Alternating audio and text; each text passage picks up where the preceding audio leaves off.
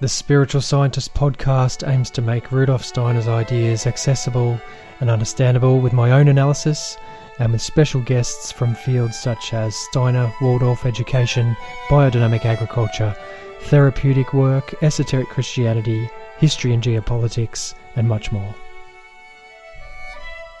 Today I'm going to be talking about the free individuality and the community, and how can we actually live with each other when we have all these different beliefs and ideas and ideologies. So this is something Steiner talked about a lot, and he predicted many things that are happening in the world today. So for example, you have the advent of technology and how that's playing a more and more intense role in our lives. And at the extreme end of that, you have even the transhumanist movement, where there's people who actually want us to merge with machines. You know, Elon Musk's company Neuralink are working on human brain computer interfaces, so that the concept is that eventually we won't even have to think. The computers will think for us. So that's where, you know, there's a lot of people out there that are headed in that direction. It's in many ways anti-human, you could say, but for materialists who believe that the world is just matter and that's all there is, then, you know, it makes sense. That's the only way for humanity to continue in a way. If the systems are all going to collapse, then that's where they want to go. So Steiner talked about that. He talked about the East-West division, which is still obviously an ongoing concern.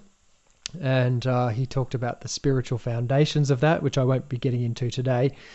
And then he also talked about, this social division that is becoming more and more intense, I would say. I mean, you look back at history and there's many times in different countries, in different places, at different times in history, where ideologies were warring with each other that did split families. You know, certain times after the Reformation, where you have one family member who's a Protestant and another family member who's a Catholic, or the whole family's a Catholic, or whatever the configuration is, and those ideologies splitting families. So of course this has happened before, but it seems today, you could say in a way, that there's no overarching philosophy or belief that's sort of holding the whole thing together, whereas in the past, in most cultures or in most groups, there was a sort of a unifying principle, if you like, or even a unifying ritual, whether that was the Christian ritual or in different cultures, different rituals, but there was some sort of glue holding things together. And in many ways, we've reached this point in history, at least in the West, where these ideologies are splitting us up more and more. So even just to bring it right down to earth, when Brexit happened a couple of years ago, you had family members who were totally pro-Brexit, family members who were totally against, and it really did break up friendships and family groups. There were actual cases, I'm sure maybe you had experiences of that yourself. And then, of course, over the last 2 years, there's a whole ideology around wearing masks, vaccines, and all those things, all the things that came with this pandemic. And then people who are the complete opposite mind and think that it's actually there's an agenda behind it and it's forcing us in a particular direction, and that's now something that's splitting up families, splitting up friendship groups. So the question is sort of, how did we get here? And one way to look at it is through the lens of the evolution of human consciousness, which Steiner talked a great deal about, or if you read his lectures, which I know can be difficult. In almost every lecture, he will start off going through the sequence of the evolution of human consciousness through these different epochs. And I'm not going to do that today. I'm going to just give more of a general outline to it, because it's a lot to go into and it's a lot to hold in memory. But I think the idea with this podcast is that really, hopefully, it becomes a jumping off point for, hey, that idea, you know, was inspiring, or that triggered something, and then you go and look further into it yourself. So I'm not here to go into the massive, deep, hours-long analysis right at this point, but just to give you an outline. So when it comes to the evolution of human consciousness, which Steiner was talking about, the best way to picture it is just like a U shape. And I don't know if I can actually do that and have you see it, but you know what a U looks like, right? So, and for those of you listening who aren't watching this on video, but just listening to the podcast, just imagine a U shape. And at the top of one side of the U, you could picture that this, and it's like a timeline that we're talking about. So at the top of the U on one side, you have like right back, you could say even before historical time began. And what we could say is actually the further you go back, the more we lived in what you might call a golden age. But we were not conscious really, we weren't really conscious at all. But you could say that we were at one with everything. So you have a lot of this in the concept from the Eastern religions, that there is this sense that God is one, God is everything, and we are a part of that. Now, over millennia, so when I'm talking about this U being like a timeline, I'm talking about a very, very long timeline. And as the evolution of human consciousness progresses, we become less and less connected or at one with the Godhead or with everything. And more we form, you might say we form into groups. That's sort of like the first step, which happens, of course, over long periods of time. So we go from being this sort of gelatinous one with everything and not really aware of anything or even aware of ourselves. And gradually we become aware of the group, and there's a group consciousness that develops.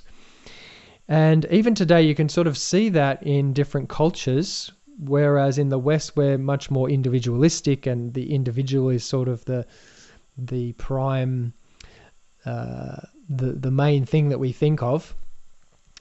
In other cultures, it's still very much group oriented. I mean, I remember spending some time in Vietnam, and when the Vietnamese people go on holidays, they go with 30 members of the family. So there's the feeling of the group is much stronger in certain cultures. And the further we go back in history, the more that's actually the case. Now, the other thing that comes along with that, the further we go back, is that there is actually an ancient clairvoyance, an ancient automatic, if you like, connection with the spiritual world or with God, with the Godhead, and with each other.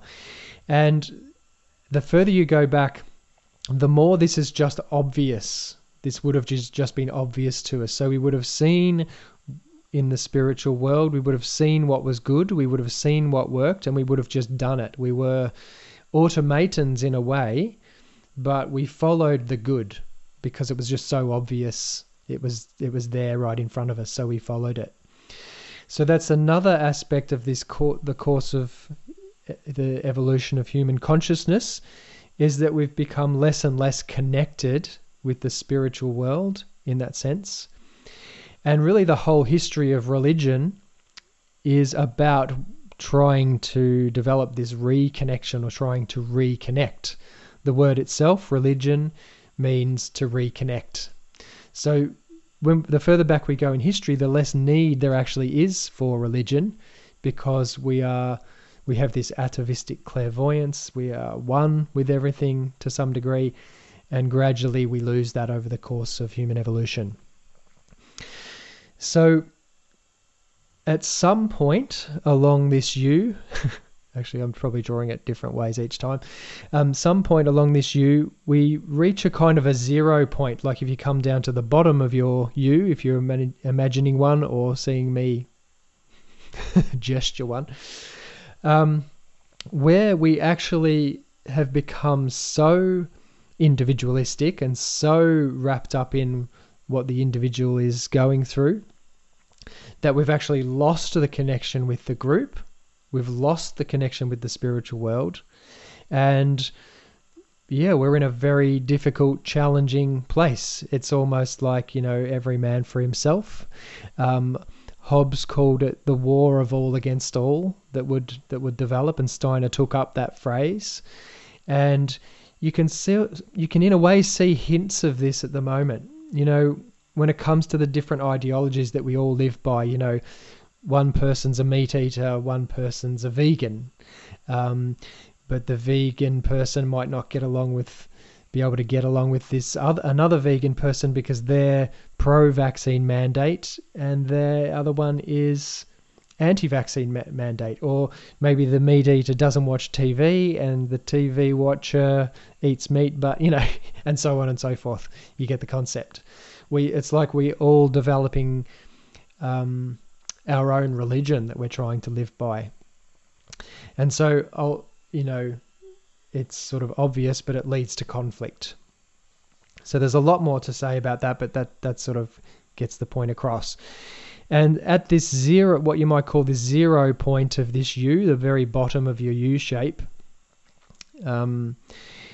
is a kind of a 0 point where we've reached this place where the connection with the spiritual world has almost completely disappeared. And we've become completely focused on the material world and the individual, what's going on for the individual themselves. And then Steiner says that at this point, at this 0 point, a being of the spiritual world, a very lofty being who had actually had other tasks in prehistory, and many religions talk about the idea that there is a Messiah or a Savior or some being who will eventually come to the earth to put things right.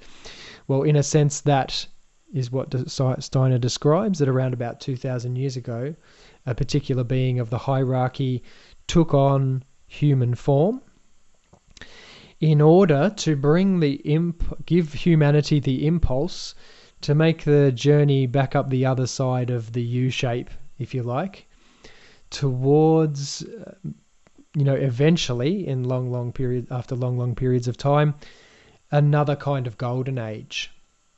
So, but the thing is, there's a difference. There's a difference between the old golden age and what we might call the new golden age that we ultimately will be heading for. And that is that it comes down to human choice. Like I said before, in the past, the golden age was just natural. It was just normal. It was what we did because we could see that it was the right thing to do. We were one with everything. We were one with each other, and we just did what was right for the all, as it were. And then gradually, we become more self-centered, more about the I, about the individual. And, a lot in the Eastern religions, because Buddhism's had such a big influence, we sort of see that as a bad thing. The ego, which is really just the Greek word for I, or the self, is seen as something that we want to get rid of, or we want to transcend, so that we don't, in some schools of Buddhism, it's about not wanting to incarnate in the earth on the earth anymore, to get rid of all our attachments to the earth. And this is different. This picture that Steiner brings, this is about transforming the individuality and at the same time the earth itself into becoming a being that once again connects with the spiritual world, once again is able to follow the good, as it were, but out of its own free choice, not out of a compulsion that we would have felt in the ancient past to do what the good thing that was right in front of us. We couldn't err. In the Christian tradition, you could say this is about the fall of man. So we've gone from the Garden of Eden or the Golden Age, and gradually we have fallen, but something came about where we've been given the impulse to make that rise again. So just to put that into perspective in the here and now, we can see that the I, which Steiner considers to be the ultimate gift, the individuality is the ultimate gift that humanity's received, it has a choice.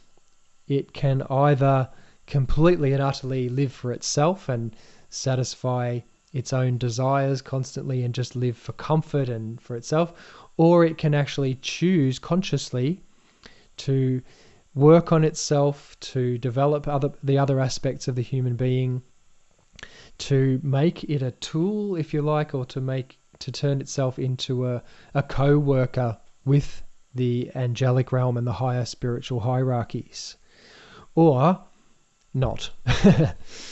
It can become more and more egotistical, more and more turned inward. So that's the picture I wanted to bring to begin with, to just give us a sense of where we're at in terms of the evolution of human consciousness, where we want to go, or what we can do from here, and what the differences are with the past and the future and where we're headed.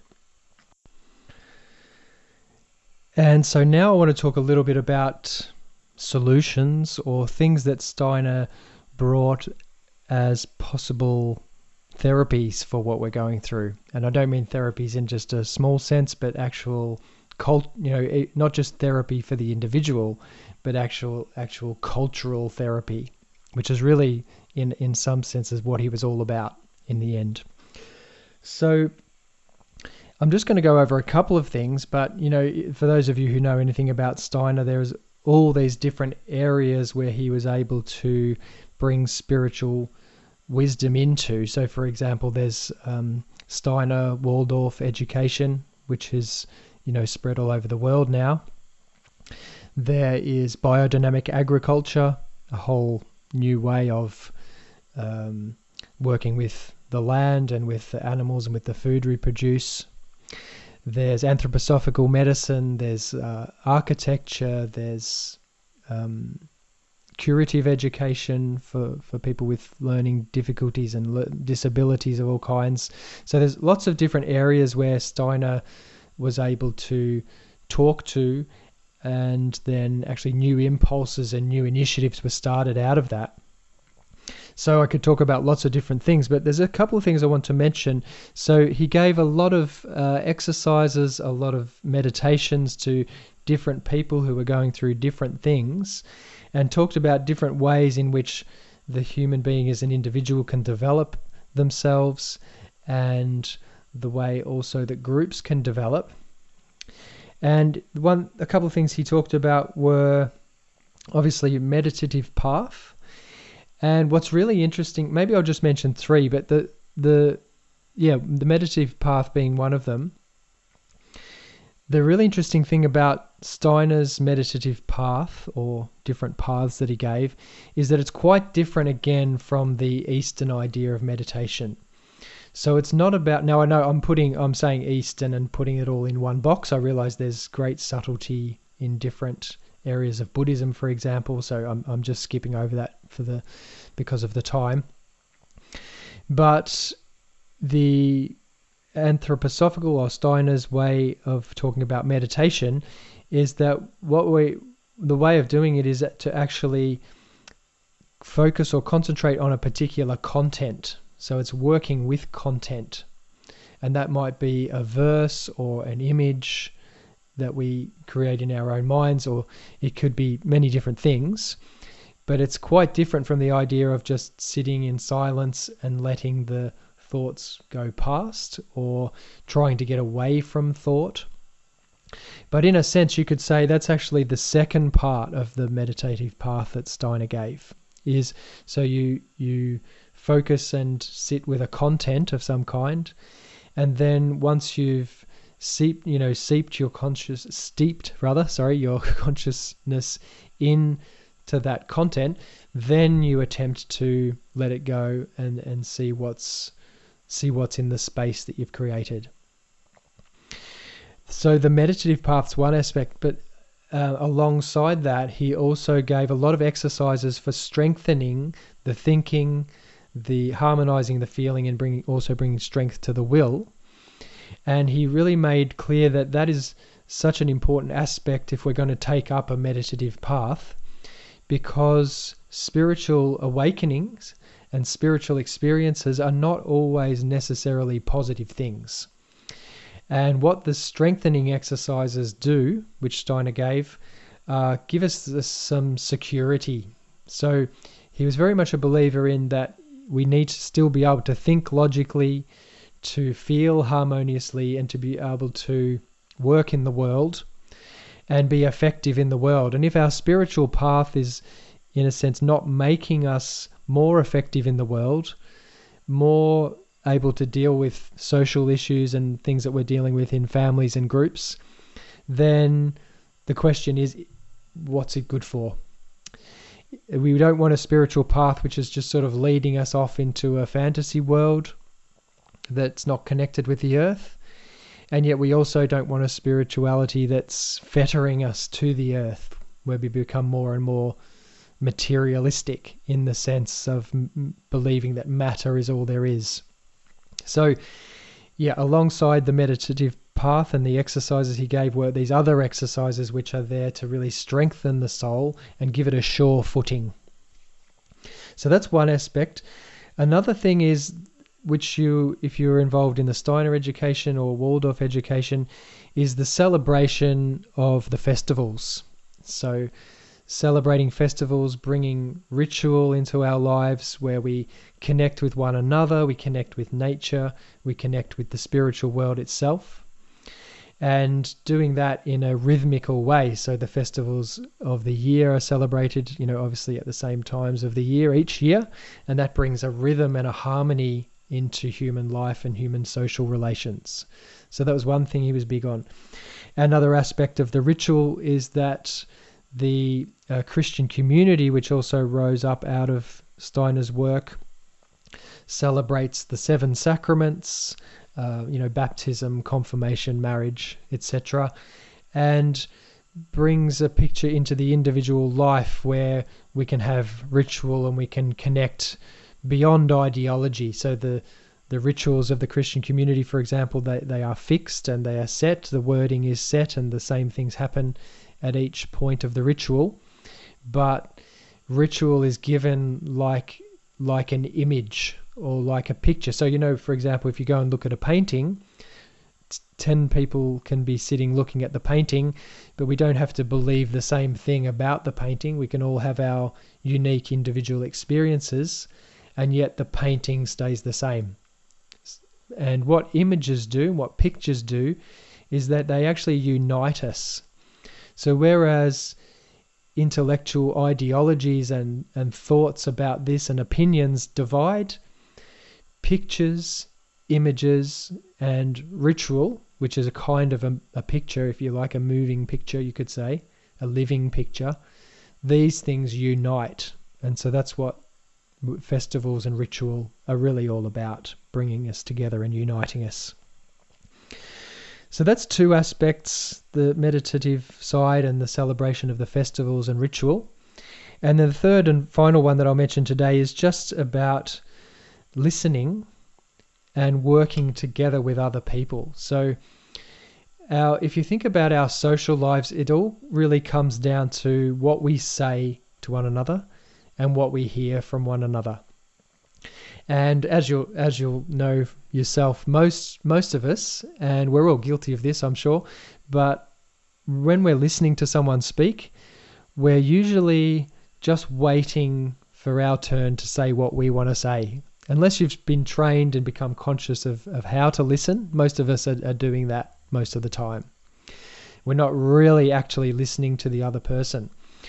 And Steiner pointed out that if you really listen to another person, no matter how wrong you think they are or how much their opinion disagrees with yours, if you really, really, truly listen and follow their thinking with your own thinking, what can happen is actually there can be even a homeopathic transformation that takes place. So if you've ever had this experience of thinking as you go into a conversation, I'm going to really listen to this person, I'm going to really hear what they're saying, I'm going to really seek to understand and just show loving interest in the thoughts and the feelings that this person's going through, something can actually happen spiritually there where it's almost like a vacuum is created because you've put your own egotism aside for a moment and you've really